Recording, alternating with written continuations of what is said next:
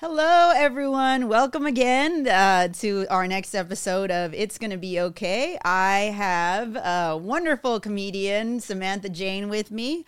And we are just gonna, just talk about our experiences in basically stand-up too, and how I met you. I thought it was, everyone always has like these weird things about, they have weird stories about how I meet them. And then sometimes it's not great, because it's like, I don't normally remember people the first time I meet them, mostly because of my own mental health. So I'm like, same. Honestly, yeah. I'm like, oh no, wait, do I remember? I felt like I was on a pop quiz. Yeah, no, I remember when you came up to me, you're like, yeah, I met you before. And then I was like, did I hallucinate this? I was like, what? But yes. So clearly you know from, we both do stand-up. Samantha Jane is a great female stand-up comedian. Not just saying she's female, but great comedian, plays the guitar. I'm amazed you didn't bring it. I was kind of like, oh, I didn't know. I no, it's cool. No. I don't put it in the car if I don't need to, because then I have to like babysit it. I don't want to leave it in the car, and then you got to carry it with you, and you kind of got to like be aware of your gear at all times. Yeah. All right. So the audience does basically, nobody knows who we are. I mean, they know kind of who I am a little bit. I bet I got at least 2 internet stalkers. Yeah, you got it. I know. I think that's funny. Fans. I like how, a stalker will follow you online, but then when they see you in person, then they ask you, oh, hey, you want to go out to dinner? What do you want to eat? And it's like, bitch, you're my stalker. You should know what I want. Yeah, like, are you not you're a lazy stalker. You're a lazy stalker, right? So you're only following like where I am, but not like what I care about. Yeah, exactly. Exactly. Yeah. So okay, so let's, to all of our lazy stalkers, Samantha, how do you want to introduce yourself? Tell them about your story, basically. How do I introduce myself to them? Yeah, to them. I'm a mystery you will never know. Don't try. Okay, I am a Scorpio, so there's that. I like that. I like that you're a Scorpio. I'm a Cancer, so we both. I'm Cancer rising. Oh, no. Oh, I have too many feelings. My therapist knows all about it. That's also why I have to write songs, because it's like, too much, overflowing. Too much. Yeah. Yes. Yeah. I used to do poetry. I was a poetry kid. I still do poetry sometimes. I do a show at Glendale Room occasionally. Dazed and Confused with my friend Fernando. I think I've heard of that before. Yeah, it's a good one. But then I found out, like, if you do poems but with a guitar, you're cooler. Like, it's less nerdy. So I do that. So, I know, clearly we know we spoke. I send this list to everyone that I have on my podcast. This is about mental health. And I like the fact that you are just unabashed about how you express, your emotions on stage. You sing about Florida men and your mom, and you sing about the traumas that you've gone through in life, but it's also in a very kind of comedic and jokingly way that I felt was interesting. But the thing about like doing stand-up, obviously we get like a catharsis from it, Yeah. And I just want to know, like, basically what prompted you, if you did, like, what is your background, like, what prompted you, if you ever got therapy, and what was some of the things that you, I'm not saying that's a prerequisite to be on this show. Is like, I'm in therapy right now. It's okay. I always say that when people, like, if I post something very sad or whatever, people worried, I'm like, I'm in therapy. It's okay. Like, we're working on it. We're dealing with it, but it doesn't mean that just like, no, I'm good now. Yeah. I'm cured. Yeah. Everything's better. Yeah. Like, the entire upbringing I had and everything that's hardwired in there isn't going to, like, just click. Right. And I also feel like we have a weird way of looking at healing in this country, at least, but in general, where I feel like we tend to think of healing as if it had never happened. And that's not actually how we heal, right? Like people have scars. People have things where, you know, the wound is healed, but it's not like you were before. And if we start thinking about that as good, as, you know, integrating the thing within you, maybe it can actually be a benefit. Like scar tissue is actually tougher than other skin. It's actually stronger. Yeah, and that's like, true. You know, we have like these cosmetic issues with it or whatever, but if you can embrace it and be like, yeah, there's a part of me that went through something and it's stronger now. Yeah. It's better now, instead of just being like, I just wish it was like it never happened. Because that's never going to be how it is. It's always going to have happened unless you have like I love that perspective because I kind of feel like maybe I should look at my stretch marks that way, but same. I'm on a journey with it. I'm on a big journey. We've gone through the body dysmorphia. We've gone through. Yeah. You know, I think it's like reaching a different, I don't know. There's like debate about whether those stages of grief are real or linear or whatever, but I'm like, that's where I'm getting to. It's not how I've always thought about it myself. Wait, okay, so you're going through a stage of grief with your body, I think so. With kind of everything, right? Yeah. When you have to like process big changes or loss. I mean, my mom died a couple years ago, so I've got a lot of grief stuff I've been processing. And to sort of circle back to like, why do I do art? Like, she was an artist. She's a painter. Oh, okay. And had so much mental health issues and addiction stuff. Like all the jokes I do about doing coke with my mom, all true. Nothing is made up. Wow. Okay. Nothing is made up. And actually, like, it's not even like heightened either. Like the entire story is true verbatim. And it actually gets weirder in real life, but that's when people start getting concerned and don't laugh.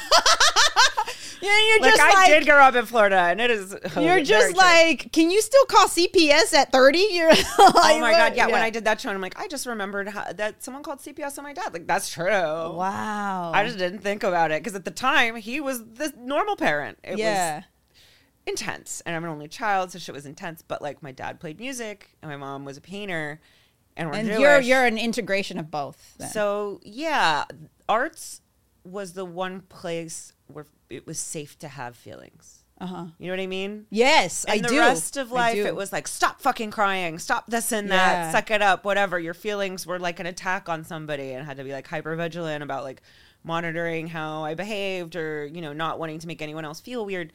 But you were always allowed to have all the feelings when you were making art. So it's always been a safe space for me.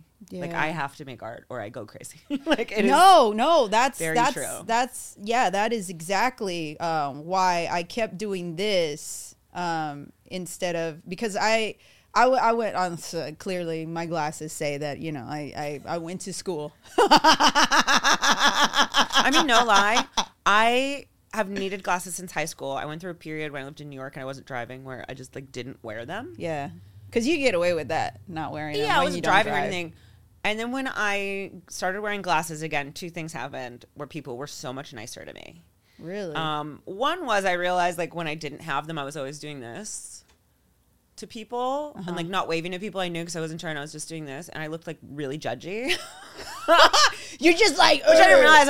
Like, people are like, does she hate me? And I was just like, I don't know if I know you. Like, but the other thing was someone said to me... because I guess, and you know, I come from like body dysmorphia, crazy land, but like, I guess I'm pretty now. And what? That's people tell me. But when I started wearing glasses, and a guy said this to me, he's like, oh, it makes it seem like maybe you weren't always perfect, or people might have made fun of you or something. And I'm like, well, people made fun of me because I was a fat kid. You just can't see that on my face. So like, you don't know someone's history, but like, I guess the glasses made me feel more like I had a weakness or something. Oh, that's interesting. I have not encountered that. I've only encountered people being like more assholes to me because I wear glasses. Really? Yeah. I mean, now really we're in weird, like a different era, because this was before that weird period of time when people started wearing glasses for fashion. Oh. Okay. Yeah, and then that's mostly what they think. They're like, "Can I see your glasses?" And then they take them, and I'm like, all of a sudden, I get that too, and then I'm like, "Oh, you really can't see." Exactly. And then I'm like this. I'm like, no, I also wouldn't wear a fake leg for fashion. Like, exactly. It's like, why would I spend so much money on a handicap? I'm just trying to make it fashionable so I don't look like I'm fucked up, you know? But speaking of like the scar tissue, it's kind of like, you know, you're building on that. You're embracing you're embracing I wouldn't say it's a handicap, you know. I'm just waiting for the future to replace my eyes with lasers, you know. I get it. I mean, or, you know, being just a difference, the thing that might make you different. Right, exactly. Instead of feeling shamed about it, I'm going to put glitter on it. Yeah. You know? Yeah. And I think it's interesting that you will, embracing the difference. And sometimes when you do that, you're still going to run into like fucking morons that are going to be like, fuck that bitch, you know, like, yeah. But it's always realizing like you're never going to make everyone happy or comfortable. Like, why do I have to make someone feel comfortable about me taking up space, you know? Well, some people are just angry. And you gotta let people be angry. Are just fucking angry. Yeah. And that's their shit. And it sucks that they're putting it on other people. Right. Yeah. But sometimes when they do put that on other people, I take that to therapy. I know. I'm sensitive. And I'm also like, why do they hate me? Literally, like, you know, people tell me I'm pretty now. Whatever. I have an OnlyFans. It's fine. That's right. People will tell me I'm hot all the time. And then, like, one dude on the internet's like, she has a gut. And I'm like, oh, you zoom in on that dude. You're like, oh, shit. I'm not going to feel 13 again. I'm not going to feel 13 again. You don't own me. Right. But then why am I still thinking about it a week later? Yeah. Yeah, exactly. So you can do you want to talk about that, the body dysmorphia, or you're not comfortable with it? Okay. No, I'm pretty open. I like, especially that kind of stuff, because coming from eating disorder stuff, like, it thrives in shame, right? It thrives in the secret of it. A lot of our pain does, yeah. Yeah. And we don't know why. We just know, I guess, for like, I was kind of deconstructing, like, why I feel shameful when I go through, like, an episode where I, like, you know, and then I'm like, why do I feel ashamed of that? Like, that's just the way my brain works, like, where I have to slow down. And it mostly goes back to when we were kids, like our parents, and what you were saying, we're not allowed to, you know, openly vent our emotions, but we're allowed to do it in like the safe space of like our art, because that's where it's allowable, you know, apparently. Yeah. And I had like competing things with food in my house, I think, because on the one hand we're Jewish and my dad was a like, eat your feelings person, eat, you'll feel better. Mm-hmm. Literally any kind of sickness, eat. What food do you want? It was like, I said my stomach's upset. Yeah. And comfort food, and like food was a way to unite, or like I bought you cookies, that's a way to show you I love you rather than like being kind. Right. And like on the other hand, I had, I mean, not waspy, but because Jews, purebred Jews all the way, but like Upper East Side women who basically had codified eating disorders as a way to express your femininity and like be a good woman, right? Like you have to be attractive to catch that man, like very like 1950s style, like where like it's housewives, like still housewife shit. Yeah, like that's just part of your like duty as a woman. In a way, is and to like, eat less and take less space. Is that? Yeah, like, and it wasn't even that they were like pushing it on me, because they weren't. That's the thing. Like, I'd get the drive-through, whatever, but you're watching them count calories all the time. You're listening to them say how much they hate their thighs, or they hate this, or they hate that, and you absorb that. And then I felt too heavy, and like I was putting Weight Watchers when I was 11. Wow, which is way too young. I mean, now I'm like, okay, way to like put off responsibility on me, because you're buying the groceries, but I have to count the calories. Yeah. Like, okay. And I was like going and getting weighed in front of adults after school. This was the era though when also Tyra Banks was weighing people in on television on an America's Next Top Model. And then literally the one who had like, you watch it now and you're like, she is anorexic. Yeah. She's 5'11" and she was 115 pounds. Wow. And she won this season. So like it was it's like positive reinforcement. Happening. Yeah, it's positive reinforcement for negative behavior. Yeah, and I was tall and everyone would be like, you should be a model. And I wanted to be a model. I did not have, this was Kate Moss era models. Yeah. Like, what the heroin chic, what you would do. What I would have given for a Kim Kardashian. Yeah. At that time, Gisele Bundchen was the one with a fat ass. Does anyone think Gisele has a fat ass now? No. Like, literally. She's the one, she's Brazilian and she needs a Brazilian butt lift. I mean, it's fine. Like, I also don't want to body shame in reverse, but it was like a different time. Yeah. And I had adults literally measure me and tell me where I needed to lose weight and how I needed to lose. Was this skinnier at school, than I was now. or? No, this was like trying to go to modeling castings. Oh, okay.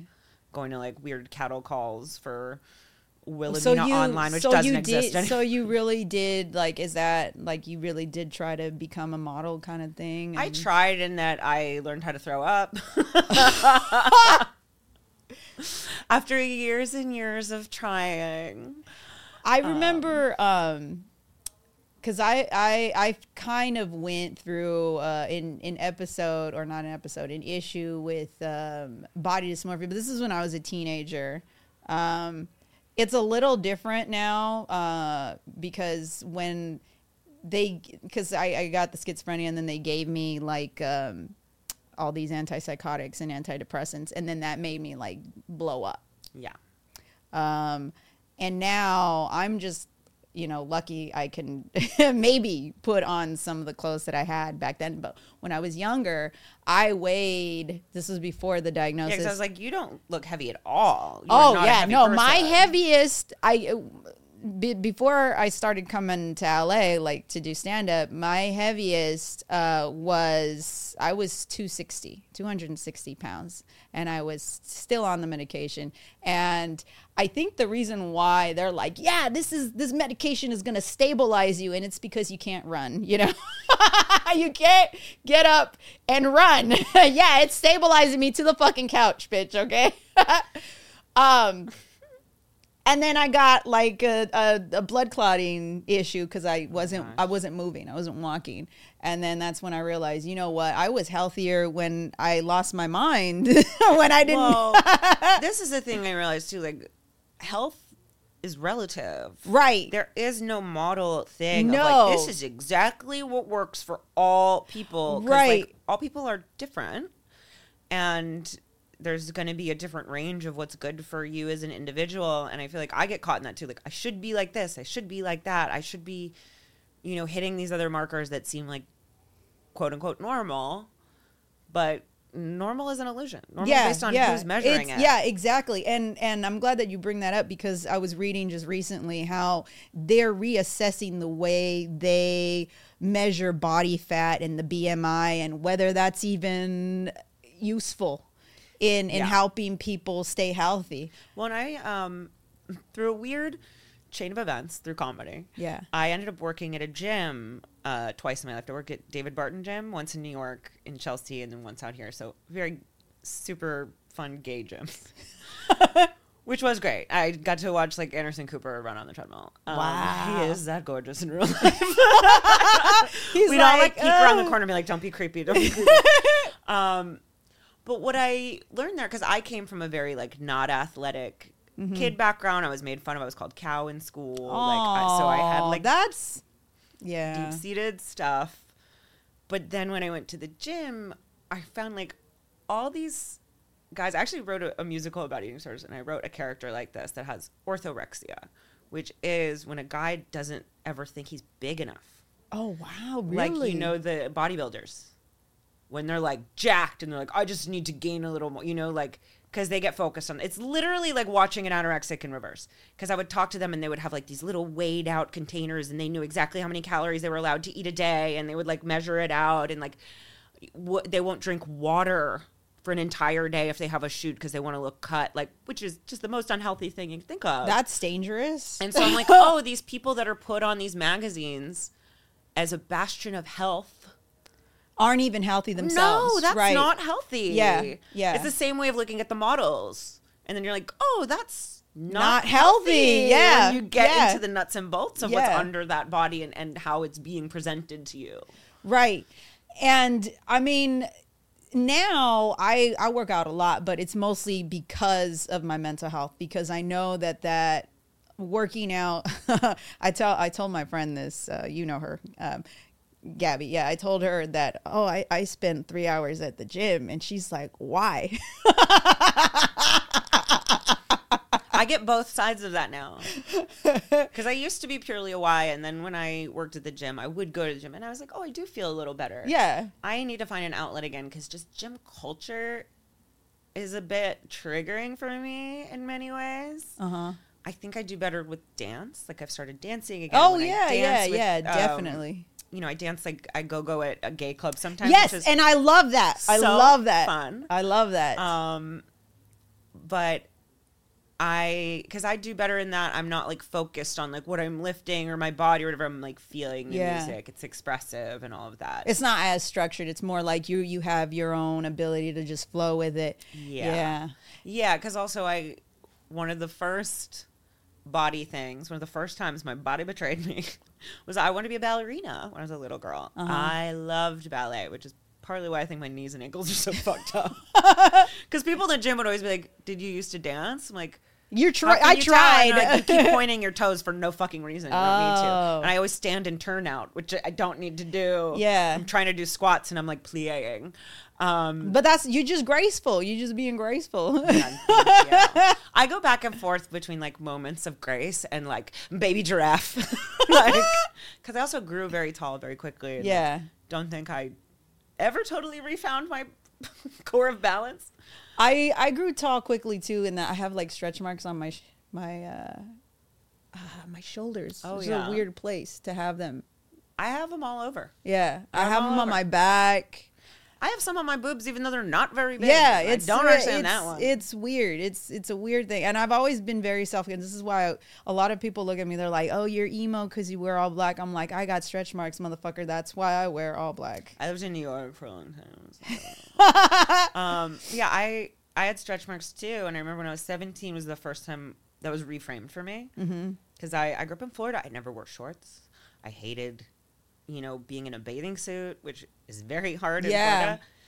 And I have like big stretch marks on my thighs. And my first boyfriend was very into, not anime, but comics. He liked this comic book thing called Heavy Metal, which features like all these like very like Amazonian busty women. Busty but strong. Okay. Like fighters. Yeah. They're not like Pam Anderson shit. Like they have like thick thighs and shit. They got thick thighs, they're saving lives. They got swords, and he was like, I love your stretch marks. They make you look like kind of like a tiger warrior woman. I was like, okay, I never would have thought of it like that. But like, they're like my stripes. Like it's like a cool thing maybe. Right. So that was like more affirming for you, like in terms of body positivity at the time. I had never had that reflected at me. Oh. He was also the first guy to tell me I was beautiful without makeup on. Oh, I think more of that needs to happen. I think the only time my dad ever told me I looked beautiful was because I was spending so much money at Sephora, and it was his money, and he was like, you know what? I don't think you need that makeup. And I told him, but Daddy, I thought you wanted me to leave the house and get married. Don't you want me to be pretty, Daddy? I thought you were getting tired of me. I know.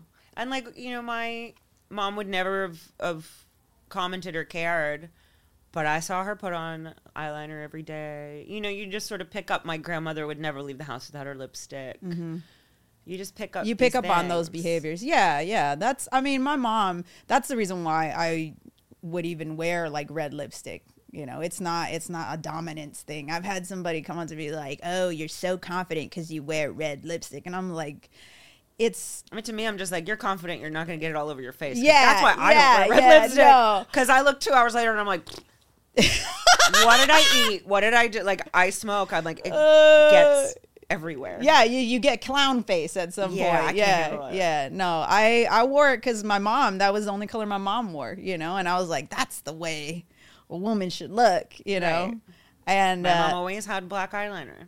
Yeah. See, so we learn. We're not learning. I think the things that like society will feed us, you know, they'll tell us, oh, this is the way a woman should look. And we're like, but that's not the woman that I grew up with, as, you know, our visualization of it, you know? And I mean, especially because the 90s too, like I was always so crushed that I had these small boobs. I mean, they're like a BC. They're not even that small. But, you know, it was like Pam Anderson and my mom was a double D. Dang. And I felt cheated. Like, where's mine? You're like, I got dad's tits. Well, yeah, his sister was fucking stacked too. So Jeez. I'm like, where's this coming from? Why? Why not me? You're like, I'm not a lactating Why bitch. do I got this fat ass that is not in fashion yet? Like, yeah. Well, it was just preparing you for the future. That's what that's what the universe was. My body type apparently is like very in, but my brain has to catch up to that sometimes. Oh yeah. You know? Well, I mean, we need to start now. Yeah. I like didn't wear pants for years because it was too crushing to realize what size I was. Jeez. Because I have a small waist, but like big old hips. Yeah. That's the reason why I don't wear denim mostly, because I don't like the way it hugs on my thighs. I don't like that feeling. It's weird to me. Yeah, or it'll always like not fit my waist, but then be too tight somewhere. It's like it's never complimentary. Yeah, it's the worst. No, I don't like that feeling. But did you ever go get help for the eating disorder? I had a friend in New York who I didn't go to meetings with her, but she went to meetings. And when I started talking to her, she like gave me a lot of advice. And it was just like it was almost like a one-person meeting where it was just very helpful to have somebody to talk to that really understood and you could be very candid with about it. Mm-hmm. I always felt like, similar to like how I didn't say I was bisexual for a long time. Like I wasn't enough. You know, you have that like, because I was never like bulimic enough to feel like I had a real issue, you know. And if you look up like the diagnostic DSM like thing, like I never seemed sick enough or whatever. I like literally just had like normal actress who's trying to lose weight kind of perpetual syndrome, dieting, right? But wasn't like so bad. But I did go to like one OA meeting when I moved out here, and it was a bit weird. What does OA stand for? Overeaters Anonymous, which is ironically the catch-all for all eating disorders. Okay, so and you have it's the best thing because that's kind of fucked up. Factions. Yeah, like my friend who I would talk to a lot, I was like, honestly, there's a little bit of a like unspoken. And I've written about this in comedy that's like got a very niche audience, but more people relate than want to let on. Just about like there's a little bit of a like resentment from bulimics about anorexics. Yeah, it's like, oh, we're all in this together. It's like, yeah, but you have the one that gets you skinny. Like, you know. Oh no. That like so. I remember I went to that 108 meeting out here, and this felt like a boundary thing. Like they had me write down my number, and then a bunch of people texted me from the group as support, but it was like overwhelming because I'm like I went to one thing. But I was flattered that it was mostly the anorexics. I was like, oh my God, they think I'm skinny. They think I'm one of them. Oh man. Yeah. Oh my God, thank you. But I mean, so you never like, you just went and dealt with it on your own, or? I mean, basically because I often think that like, even if we don't get therapy, there's still like things that we do that kind of make us like, we're not going to be healed from it completely. You know what I mean? Well, yeah, that's an interesting thing that I talk about. 'Cause like, obviously growing up with my mom, lots of substance things. Yeah. And when you talk to girls who like uppers for substances, I mean, part of it now is I know I have ADHD. So it's like something my brain craves. Right. But there's always that thing of like, well, it makes me skinny. Oh, you know? Yeah. I mean, my mom and I were also we were basically on fen-phen. We took like speed together in high school. Wow. For diet pills. Because that was healthy though. That was diet pills. And isn't it healthy to be a healthy weight? And just like the convoluted thinking about it. But the same way I'm like not 100% sobriety person with substance stuff is because when you come from eating disorders, you can't just quit food because then you just have a different problem. So you have to find a way to find moderation and to work with it, because you have to eat food. So you can't just be like, I don't do that anymore. You know? Like, yeah. And you're always going to be surrounded by triggers. And I have times where I eat too much, or, you know, and then to not let that spiral you out, and just to not let it snowball. Right? Yeah. But to accept that imperfect way of dealing with it. Yeah. I feel like, because I know that I'm an emotional eater, and I didn't realize I was an emotional. So many. Yeah, a lot of people are. But like, I was emotional to the point to like, I would eat like a whole loaf of bread, kind of. Girl, I've eaten more than that. I've eaten way more than that. I would just find like this, it was like an inability to stop. Yeah, like a goldfish almost. Yeah. Just like one more snack, and then I'd be like, oh my God. I'm like, I would eat to be painfully full. Yeah. Like painfully. Yeah. And I think there's something to that, because then it also like takes over your body and your brain to the point where you can't think about probably whatever it was that was bothering you otherwise. Oh. It's like, I think, I mean, this is all like personal theory stuff, you know. This is like just thinking about it and processing it for so many years. Like, don't quote me, I'm not a doctor. But I feel like there's forms of it that are like cutting, right? It's like the similar mechanism. Yeah. Like, I do this other thing to take control, to make you feel something. To make you feel something that's not the other thing. Yeah. Because physical pain is easier to deal with than emotional pain sometimes. Right. And like throwing up, like, it's weird to say, you get a weird high from it. Really? In a way. It's like a numbness in a way. I actually believe that. I think I would feel it in my body. Yeah. I think, well, obviously you would probably get a weird high from it, and I'm thinking in the form of like your body is creating like neurotransmitters to deal with the pain. Probably. Yeah, it's probably. So you're getting that high from your natural pain receptors. Yeah, and your body's like, I mean, normally if I threw up, it's because I would have sweets, which I have ruined myself. Like, I have like a Pavlovian reaction now to ice cream, because that was like my go-to. Yeah. Because, hot tip, it's not a hot tip. Don't do this. But it tastes almost the same when you throw it up. It's just like, it's melted ice cream. God. Cold tip, I guess. But don't do that. I actually wrote about it. I wrote a musical about eating disorders in there too. It's like in a song I wrote. A song called Dear John, which is a love song to the toilet. It's my best friend.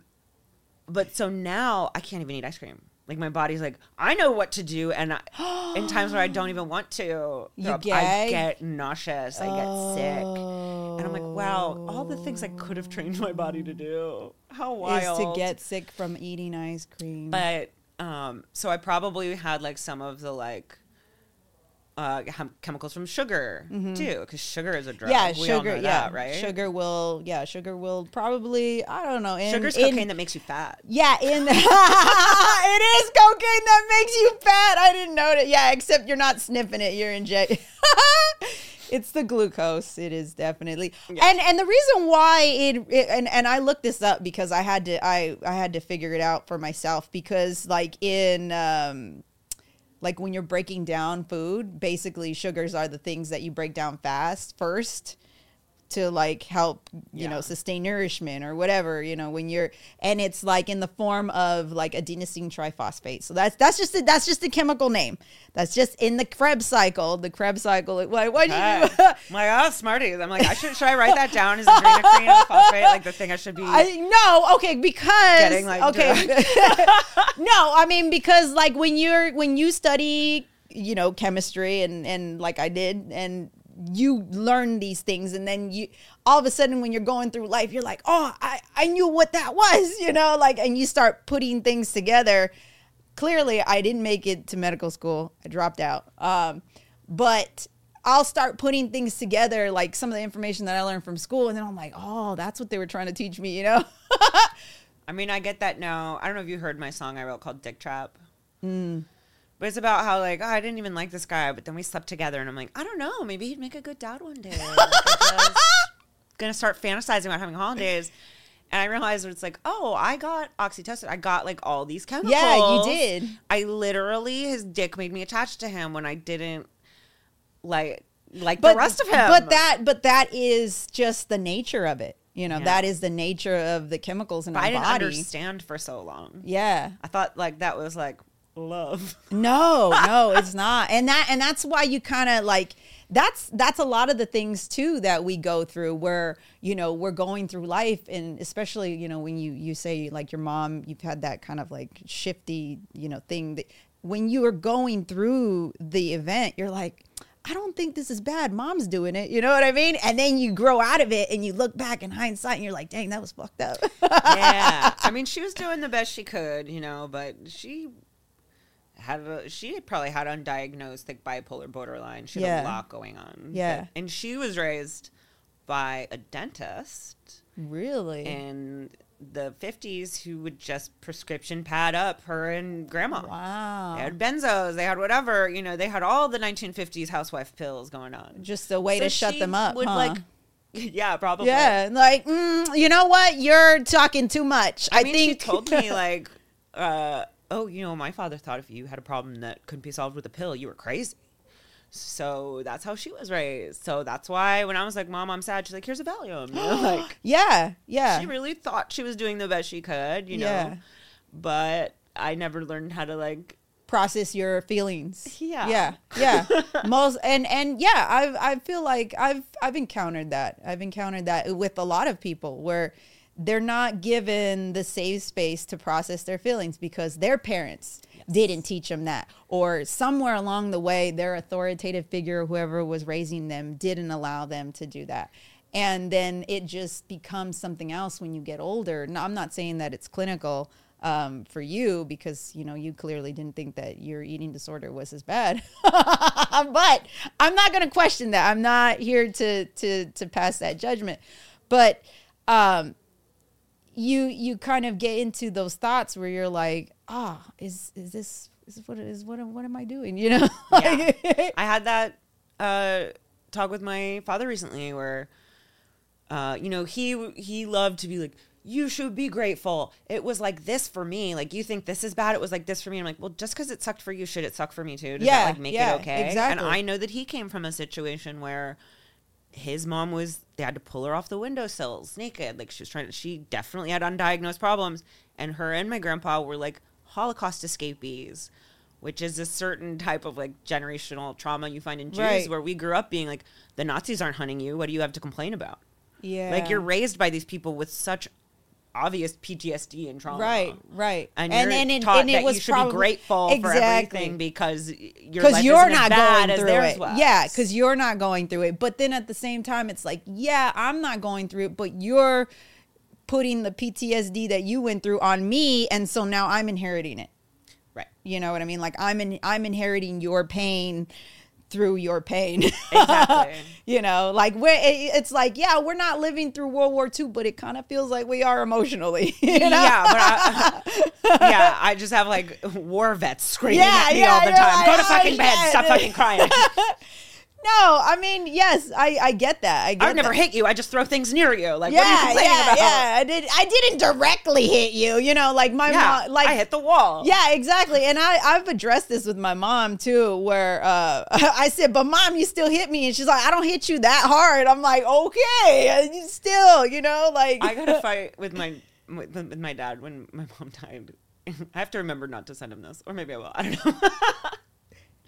But he yelled at me. He's like, because I thought he was going to hit me. And he's like, I've never hit you. I just spanked you that once, you know, when you were a kid. And I was like, because now I work at a kink party. And I realized, like, I like to get spanked. And I was like, no, stop talking. Don't ruin more things for me. Because it's not helping, actually. You're all like, you just want to relive that. Is that why I like it? No, because it brings you closer. Like, yeah, it brings you closer. I can't say daddy sexually again at all. He ruined it. Because he also screamed at me like, I just wish I had an obedient daughter. I'm like, can't say yes, daddy, in bed. Ever. Ever again. Too obvious. You can't know where your kinks come from, you know? Well, like, yeah. You don't want to see how that is made. That makes so much sense now. I'm starting to rethink what I'm attracted to. Don't think about it too hard. Yeah, no. My ex said that to me once because he was into cake, and I was like, blah, blah. He's like, I don't want to overthink it. I don't really want to know. Mm-hmm. And now I'm like, oh, now I get it. Yeah. I don't want to know. I guess I like authority. Like, I'm attracted to authority figures. Like, I like structure. Yeah, same. So any guy that like tells me what to do, I'm like, fuck yeah. Well, I think when, yeah, I'm a submissive, and I think part of it is because when you're raised in a lot of chaos, yeah, it's like, you tell me what to do, I do it. I get called a good girl. Yeah, I love it. This is what I wanted the whole goddamn time. That's all I ever wanted. I just want to be a good girl. I just want to be a good girl. I just want you to pet me and love me, and you know, because the love isn't unconditional. It's conditional for sure. Yeah. It's conditional for sure in those environments. Yeah. And yeah, I think like your parents being fucked up, that shit makes you it makes you turned on at fucked up shit, you know? I mean, it's like about, you know, when you're in certain ages and certain hormones are clicking on and stuff, you're getting those, you know, first impressionistic things. Yeah. Where it's like, oh, the first time I felt like this was also around the time of my life when like this was happening or whatever. And like just wires get crossed, buttons get installed. Yeah. I was talking to my therapist about this. I'm like, you know, I know part of the reason I am attracted to very fucked up people is because these are like the first people that I learned love from. Yeah, because you're familiar with it. And that's what my brain was wired to be like, this is love. Yeah. When somebody is unavailable and then yells and then whatever. And like, and now I'm getting to the point where I'm self-aware enough to know like maybe these aren't good things, but I don't know how to feel turned on or love or attraction to other things. So like, how do you? I don't know how to like rewire. Because yeah, and I'm learning how to do that too. Where I've also read about this, you know, like our attachment styles, stuff like that. Mm-hmm. And yeah, we're gonna be attached to things that are very familiar to us. And it like one of the things that I've read was you have to date people that make you feel uncomfortable, and I'm like, that's kind of not good advice. Yeah, that feels like a man wrote that. Yeah, right. Like you gotta date things that are you know, get you out of your comfort zone. Because I've also done that. Yeah, and I was like I have a song called like, "Is This Love or a Panic Attack?"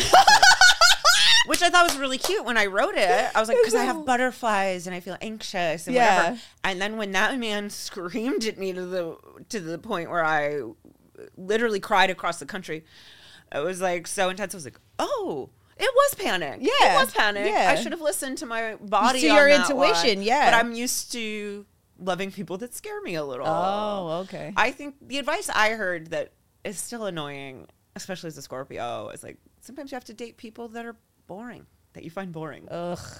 I know, right? Yeah. But at least you're not scared of them. Yeah, that's true. But I don't know. Maybe that's where kink comes in. Can I be scared in a way where there's consent and boundaries? Yeah, well, I mean, dating people that are boring. I've not explored that. I can't. No. I get, part of me gets grossed out by it, you know, where I'm like, I don't know. This guy is too attentive. I don't like it. What are you doing, dude? Are you, you know what I mean? And it's, I don't know. That's a whole different thing. I mean, I also realized I'm like so used to love bombing that now a normal person feels like they're not interested. Yeah, right. So they're also trying to realize and that. And it's like you're used to that accelerated rate. Of like, you're like, if he doesn't show interest in me now.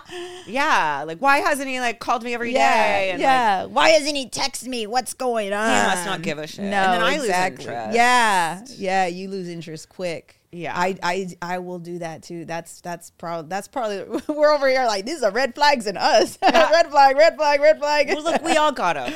Yeah. Right? Yeah. We're all a pastiche of flags.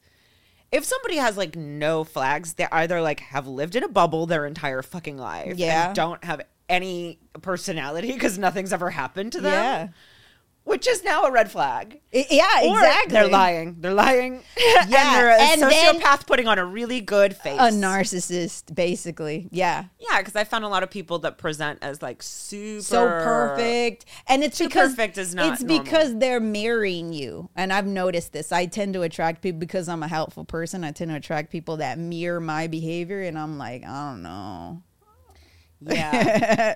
Yeah, I'll get guys who like seem nicer in the beginning. Yeah, and then you like 3 months in, then you're like, oh, there he is. Yeah. Well, like, I got this recently too, with like 2 guys sort of said not the same thing, but in a similar vein, that like, you know, because I'm like tough. I have a hard shell, right? Yeah. As the soft centers need to. I was raised in New York. I'm a Scorpio, so you know I come off as like tough, and I'm strong, but I have a very soft center. I'm very compassionate and very empathetic. Yeah, but you got to get through that tough layer to get to that. Right, and so they get to where they get to know me a little, and this one guy literally was like, "I thought you'd be meaner." Like he didn't like that when he found out that I was nice. Because I think he was like, because he was an asshole, and I think it made him start to feel worse about it. Like he thought we were both assholes. Yeah. You know? And I thought he was a good person under that shell, too. Oh, so it was but like under reversed. that shell was just a lot of meth, apparently. Yeah, no. So it was a veil then that you were like, oh, so he's like me, right? Where he just has the facade of being a tough person, but he's actually soft like me. Well, and they like kind of present that too. Yeah. Like those guys that are like, I'm helpful. I'm going to help you with this. I'm going to help you with that. And then all of a sudden you're like, wait, actually, don't do that. That was a lie. Yeah. Yeah. You were manipulating me. Yeah. Yeah. And I start seeing that too. Yeah. Like another guy I dated who like presented as really wholesome, very like vulnerable person. And he said all this stuff like, oh, you know, I don't date a lot of girls in this scene or whatever. And then you go to a show and it's like, you start talking to people. It's like, oh, you've fucked half the women here. Yeah. Actually. Oh my God. Actually. Really? Who are you? Who are you really? Wow. I have not encountered when that. you're not like lying about who you are. Maybe, you know, sometimes it's, and this is really good liars. Why you can't tell is because they're not just like lying to you. Like they're lying to themselves. They believe the lie. Yeah. Because that's what they're telling themselves every night. No, I'm just a good guy and I'm just this and that. And they're not objectively looking at their pattern of behavior. Yeah. Yeah, that's a big problem, especially when they're like, yeah, I'm a good guy, I don't have to change this. And you're like, bro, if you got to tell yourself you're a good guy, maybe you're fucking not a good guy, dude. That is one thing I have learned, hands down. That's a red flag. Yeah. Never talk about what a good guy they are. Yeah. You got it. They already know their actions say it. Yeah. Action. And then I said this to my dad, and I will say, I have recently like had a lot of really great conversations with my dad. I think he has worked on himself a lot. He is in a much calmer, better place, and I do love him, and he's a good person. Mm-hmm. He had a lot of anger issues and shit to deal with. But at one point, we were having a fight, and he's like, I'm just such a good father, and blah, blah. And I was like, you know who never has to say that they're a good father? Good fathers, yeah. You know who decides that? Their kids. Yeah. Yeah, absolutely. Yes, that is true. I mean, I think we always say that. We're like, your actions will speak for it. They will speak volumes. And there's also this like, you know, the black and white thinking. You go to therapy, right? Realize that's not how the world works. We are all shades of gray. Everyone has a shadow self. Everyone has things that they have done that are not perfect, that are not necessarily like good, that weren't healthy. We've all made mistakes because we are human, every single one of us. And if you think you haven't, you're fucked up. Like I'll just say that right now. If you're like, no, I'm perfect, red flag. Yeah, exactly. None of us are perfect. Because you learn by making mistakes. That's how you learn and grow, you know? And it's like being able to look at them honestly and try and maybe not keep doing them. Yeah. Is the thing. Yeah, that's usually how you go about things in life is, you know, if you address it, you're like, okay, this is no longer serving me. Yeah. You know what I mean? And yes, you do make those alterations. You get older, you're like, yeah, I need to change this, you know? And then that's when I start thinking like, maybe the stretch marks aren't that bad. Those are growth marks. Exactly. They're growth marks. They're growth marks. That's literally what they are. Yeah. They're growth marks. It just means that, I made mistakes in the past, but I went and fixed them in the future. And now, you know, you're prioritizing your health. You know, you're like, and not in a way where you're like, I'm doing it in an unhealthy way, you know, because there's some people that prioritize their health in an unhealthy way. I think I was talking earlier to someone else about the Jonah Hill thing, where that guy uses those therapy. I love that that's happening right now, though, actually, because the response things I've seen of people explaining how, you know, just because you're using therapy speak doesn't mean that that's what it is. You can use the right words. Like, I remember this guy. He's basically gaslighting therapy. He's gaslighting. I mean, I had a guy tell me once, because I remember I was crying, and he was just kind of like sitting there staring at me, and it made me uncomfortable. And I was like, what are you doing? He's like, I'm holding space for your feelings. Oh. And I was like, maybe it feels weird because no one's ever done that before. And later, in thinking back of it and all the like other kind of psychopathic things he did, I was like, no, you learned the term holding space in therapy, and that was your way to just like not deal with my emotion or interact with me at that time. But that's the word you use, so it felt like that's but what I you were didn't feel doing. Comforted. I didn't feel like space See, being held. I feel like you were weirdly staring at me while I cried. Like, see, that's another one where like what was I gonna say? He was presenting as he cared, as someone who cared. Oh yeah, he was one of the craziest people, and I've dated a lot. Okay, now people. now let me just premise this. Crazy is different than mental illness, right? You're right. Yes. You're right. Yeah. So crazy is that's different. aside from like, to me, I put that in when it starts to become like dangerous and delusional and not like I'm not trying to be derogatory in that. Yeah, maybe I should have a different word for that though. Yeah. Because I noticed that like I'm not. This isn't a critique on you, but like I'll get people that'll say the word crazy, and I understand where it's coming from, where like they use it in a way like, oh, that was beyond my scope of thinking. You know what I mean? And then I'm like, yeah, but that's different though. You know, that's just you saying. I feel like crazy is a spectrum. Right. So I'm sure some people I'm crazy. Sometimes I'm crazy. Well, it's just more like unfamiliar. So you're saying it in a way where like this guy, his behavior was becoming incredibly wild. Yeah, it was incredibly different. It was extreme. It was extremely different from what you knew of him before. Basically, so that's extreme. Yeah, it was extremely different from the way he did come off. It was unusual for him from what you knew, is what you mean, right? I mean, for him specifically, I think he might be a sociopath. Oh, okay. So maybe that was his baseline. Maybe that was his real behavior, and then like the other stuff. What he had presented. Yeah, his behavior. He wanted to present as, you know, like beautiful, and I don't know whatever it is that I sort of know from comedy. Red flag, I know. No, not at all. We had never even been friendly, and it was like shortly after my mom died. Another red flag. I was very vulnerable. Yeah. You know. And they're being like really nice to me, and I remember her saying like, "I never like knew you as a nice person. That's not like the persona you give off." It's like, "Oh yeah, I just don't want anyone to know." And, so at first I was like, "Oh, it's like that like that soft inner shell thing." Yeah. And now I'm like, "No, that was probably bullshit." Because nice absolutely. People don't care about not letting other people know that they're nice. Like that was manipulative. Yeah, that's true. I don't know. It was a wild situation. Yeah, I usually joke around with people where, you know, someone said, "Oh, but you're a nice person." And I said, "Don't tell anybody that. I don't want anybody to know. I don't want them to catch wind of that, because then they're going to want to hang out with me, and then I have to hang out with them. And then now I don't want any more friends." Snowballs, you know. just I would like to keep my friends, you know, small, my group. Yeah. Usually in my head.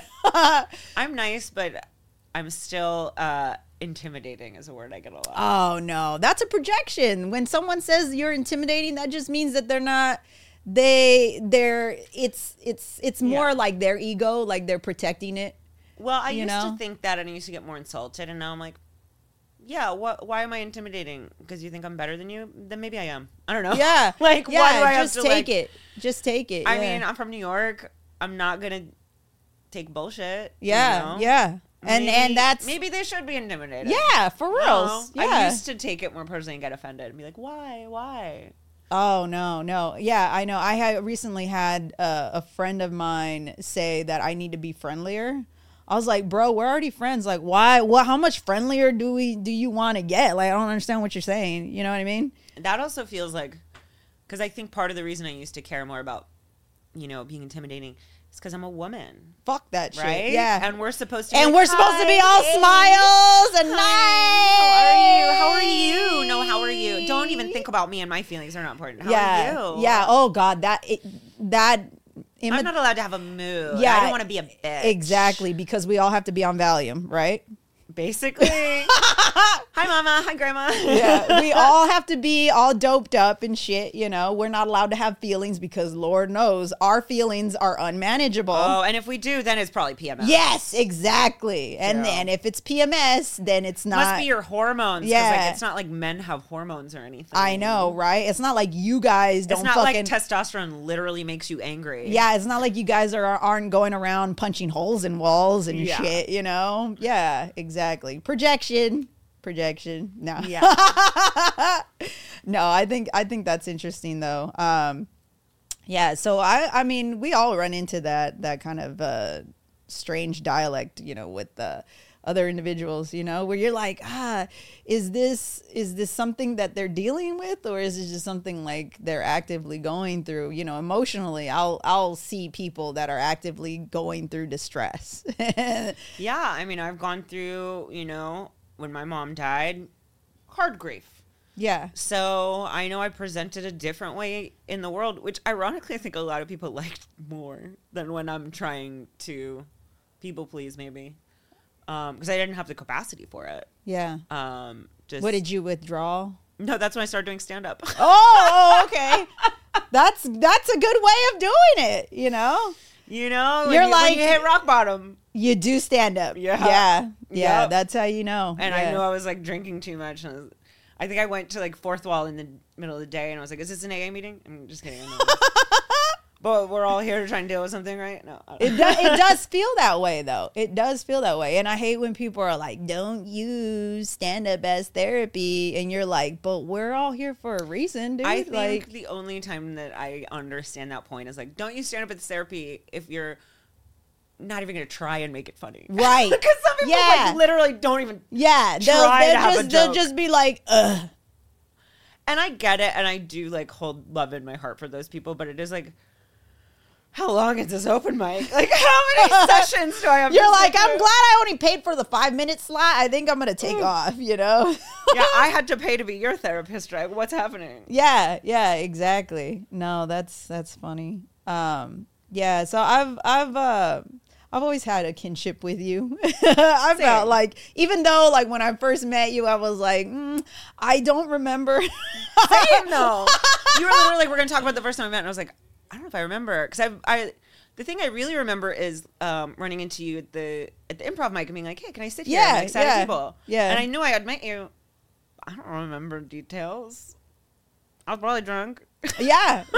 And that's usually the way it goes. And when people say, oh, you don't remember my face, I'm like, bro, I have schizophrenia. I don't remember half the shit. I don't even remember my motherfucking ADHD face. And I drink too much sometimes. And I've smoked weed.